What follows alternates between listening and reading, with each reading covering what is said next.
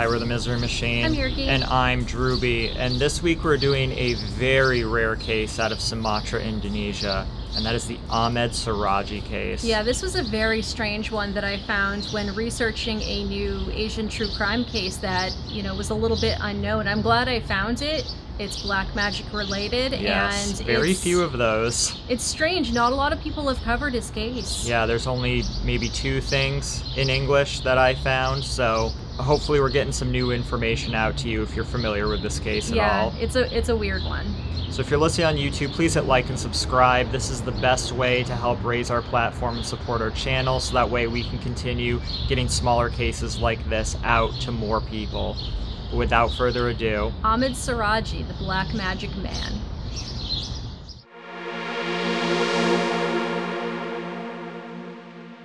Ahmed Suradji lived in Medan, the capital and largest city of Indonesia's North Sumatra province. He hailed from a small village ironically named Aman Damai, or Peace and Tranquility as it translates. Suradji worked as a cattle breeder and as a dukan, which is a class of shaman reputed to possess supernatural powers. Suradji's clientele were often women seeking his guidance on how to find good fortune or maintain their beauty. Their societal role is that of a traditional healer, spirit medium, custom and traditions experts, and on occasion, sorcerers and masters of black magic. Many self-styled duken in Indonesia are simply scammers and criminals, preying on gullible and superstitious people who are raised to believe in the supernatural. So think of your psychic friends network here in the States. Thanks, Dionne Warwick. Right? Many highly prominent and highly educated Indonesians, Malaysians, Singaporeans, even those with Western doctorate and master's level degrees, will still consult dukans and soothsayers. Even, I believe, some of their politicians do. Yes, I read that as well. Most of the women who had hired Suradji had required him to cast magic spells to ensure the faithfulness of their husbands or boyfriends. Neighbors said that many women sought the sorcerer's help, believing they would make themselves richer, healthier, or more sexually attractive to men. A lot of his clientele, I believe, were prostitutes as well. Suradji was born to a self-proclaimed sorcerer in the interior of Indonesia. It is no wonder that a young boy growing up in such an environment would be fascinated by the art of black magic. He watched every day while his father, whose name is unknown, earned praise and respect for resolving issues affecting their community. However, this also meant Suradji, whose real name is Nasib Kelawang, was often neglected by his parents.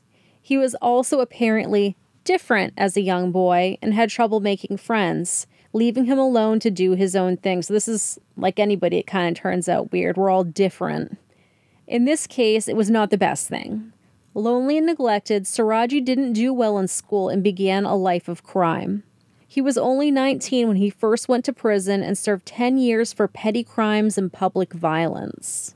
But barely 2 years after he was released, Suradji was back behind bars for cattle theft. Upon his release, he felt he needed to do something to shed his bad reputation. He didn't like the way people looked at him and treated him, so he made the decision to be like his father. It's a good choice. So on April 24th, 1997, 21-year-old Sri Kamala Dewey asked a 15-year-old rickshaw puller, and if you don't know what a rickshaw is, it's one of those wagons with 2 handles that you'll see people in it's almost like a wheelbarrow, but they're walking it backwards while you sit in a carriage. That's the best way I can describe a rickshaw. Is a rickshaw purely used for pulling other people? No, but I think that's where you classically see it. Anyway, she asked a 15-year-old rickshaw puller named Andreas to take her to Datuk. She informed him to keep it a secret and never requested to be picked up.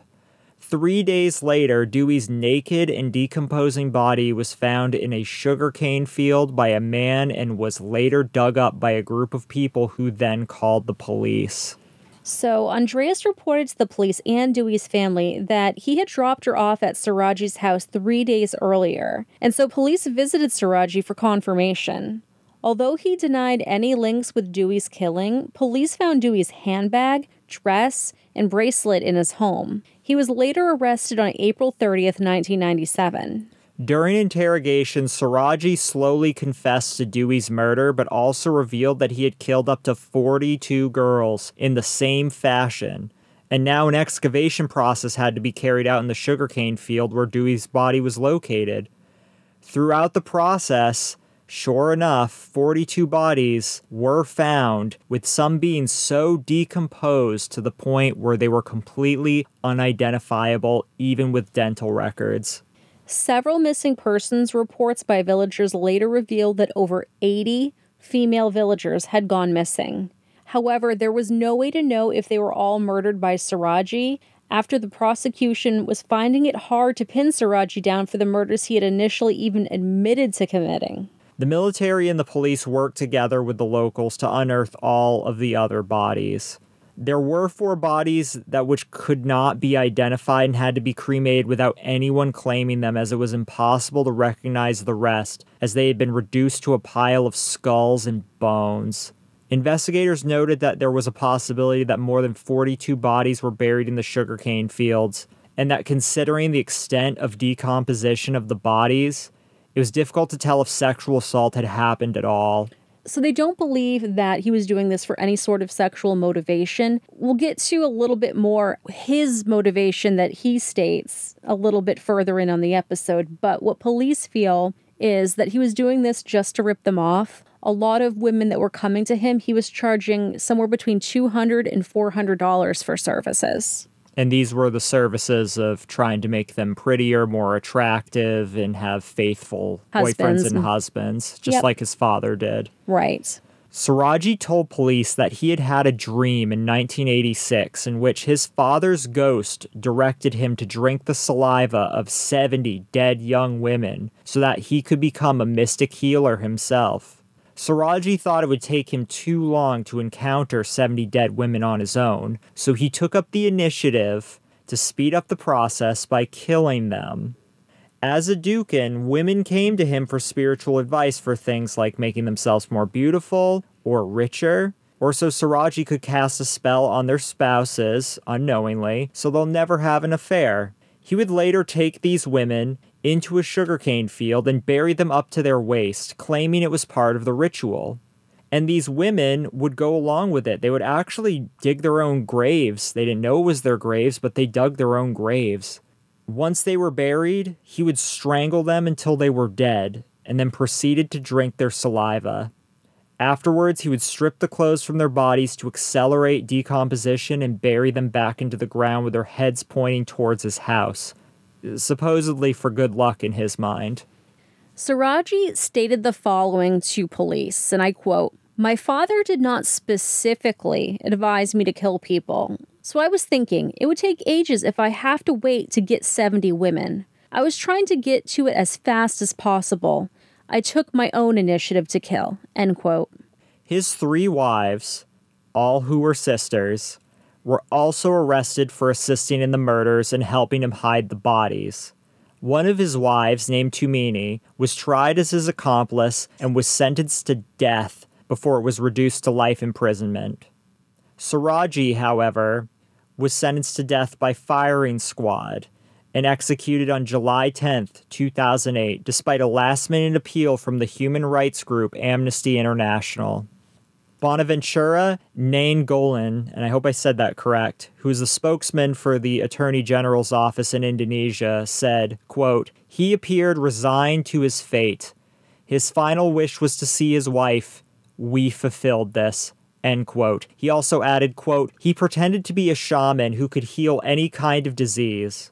If someone asked to be healed, both their possessions and their lives were taken," end quote. And he was charging $200 to $400 for these services before he was killing people. Yeah, and taking any other valuables that were on them, as well as killing them just to allegedly drink their saliva. Did he make that up? I don't know. I'd like to think that he actually believed that, but...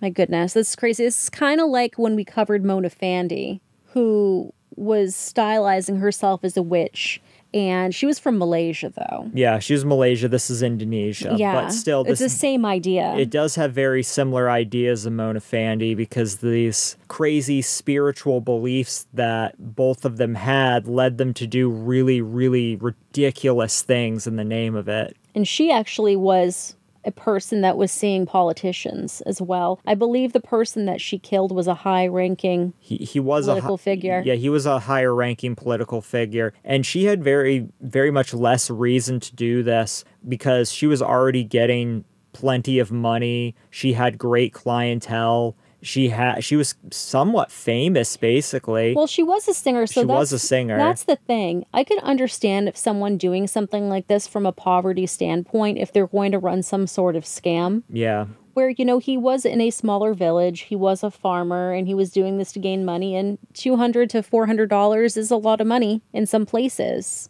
But she didn't need to do that. She was a singer. Well, she was kind of a failed singer, but I think she still had money. She still had some money from it, but she was getting so much money from seeing these clients, these really rich clients. So she really, truly was just so perverted by her belief in, for lack of a better term, the occult. It's these spiritual practices that I am not familiar with. And while we could assume that Suradji's motives were partially to get out of poverty, it seemed like he really did believe that if he fulfilled this strange prophecy that came to him in a dream, supposedly, allegedly, he could be just like his father, right, who is apparently this revered figure who we can't find any names of. I know you guys wanted more Asian cases, but we got to tell you, when we do these cases, there's going to be big pieces missing because a lot of things aren't documented very well,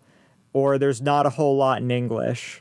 But this was still incredibly interesting. There was only 2 things in English on YouTube, and I couldn't find any podcast episodes about this. It's a very interesting case, and I'm surprised it's not as known as it is, considering how many people he killed and for how long he operated. He operated for 11 years before he was caught. So he kept doing this, and some women he would kill. Some women he did not kill, and he would just do his rituals. Not the killing rituals, but would tell their fortunes. Well, yeah, prior to when he had the vision that he should kill that's interesting. His vision didn't actually tell him to kill the women. He thought that he should kill the women in order to get their saliva. But yeah, that's basically the case. Really interesting, obscure case, but I'm glad we covered it. I think one of the more fun aspects of doing this podcast is finding these cases that I never would have heard of otherwise. And it's just really interesting. I love when there is some sort of element of black magic attached to it. Yeah, you would think there'd be more cases involving black magic out there, but it's hard to find. I know growing up in the Satanic Panic era, everybody thought murders were happening due to black magic, but they were wrong. Let's make it a point to try to find more black magic murders, just to, all those older Barbaras that told us we were going to get snatched up by people in vans and sacrificed to Satan. Let's actually appease those and find the 3 that actually happened. Right. So if you're listening on YouTube and you appreciate this episode, please hit like and subscribe. This is the best way to help our channel grow. If you're listening on the other platforms, hitting subscribe on there goes a long way as well. Again, we're not just a YouTube channel. We are a podcast first and foremost. Bit of a shorter episode this week. We just bought a house, and that has been a lot of work. We've said before, this podcast is a full-time job. Working on a house is also a full-time job. So we have 3 full-time jobs now. And, we've not gotten a bit of rest. This has been insane. Yeah, it's been crazy, but we're still going to be releasing an episode every week. I am not going to give up on that.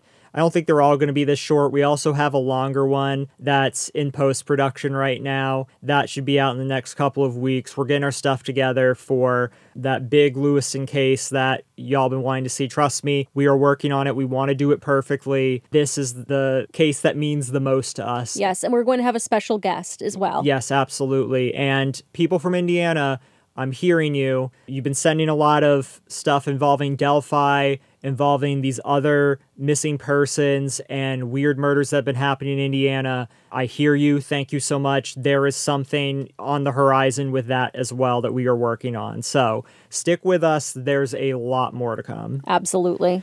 We also have a very lovely group of people that have decided to go that extra step to subscribe to us on Patreon. So let's thank those people now. Yes, thank you so much. So thank you, Eddie, Rowan, Marky, Holly, Ashley, Vu, Serena, Chloe, Mark, Tara, Sophie, Karen with an EA, Neil and Karen, Dave, Karina, Dakota and Kitty, Jen, Mo, Jenny, Nora, Rob and Tom, Kaylee, Alex, Jacob, Victoria, Bailey, Stephen, C. Asia, Casey, Amanda, Patricia, Alexis, Corrine, Sarah, Catherine, Jody, Sally, Kimberly. Welcome, Kimberly. And Levi. Levi, our highest tier Patreon supporter. There's his lovely picture right now. And if you too want to support us on Patreon, patreon.com/themiserymachine, you get access to all of our secret episodes. You get access to our special Discord and Snapchat groups, and you may even get a postcard. Haunted. Patreon.com/themiserymachine. And as soon as we are done recording this episode right now, we are going to be recording an update of what's been going on.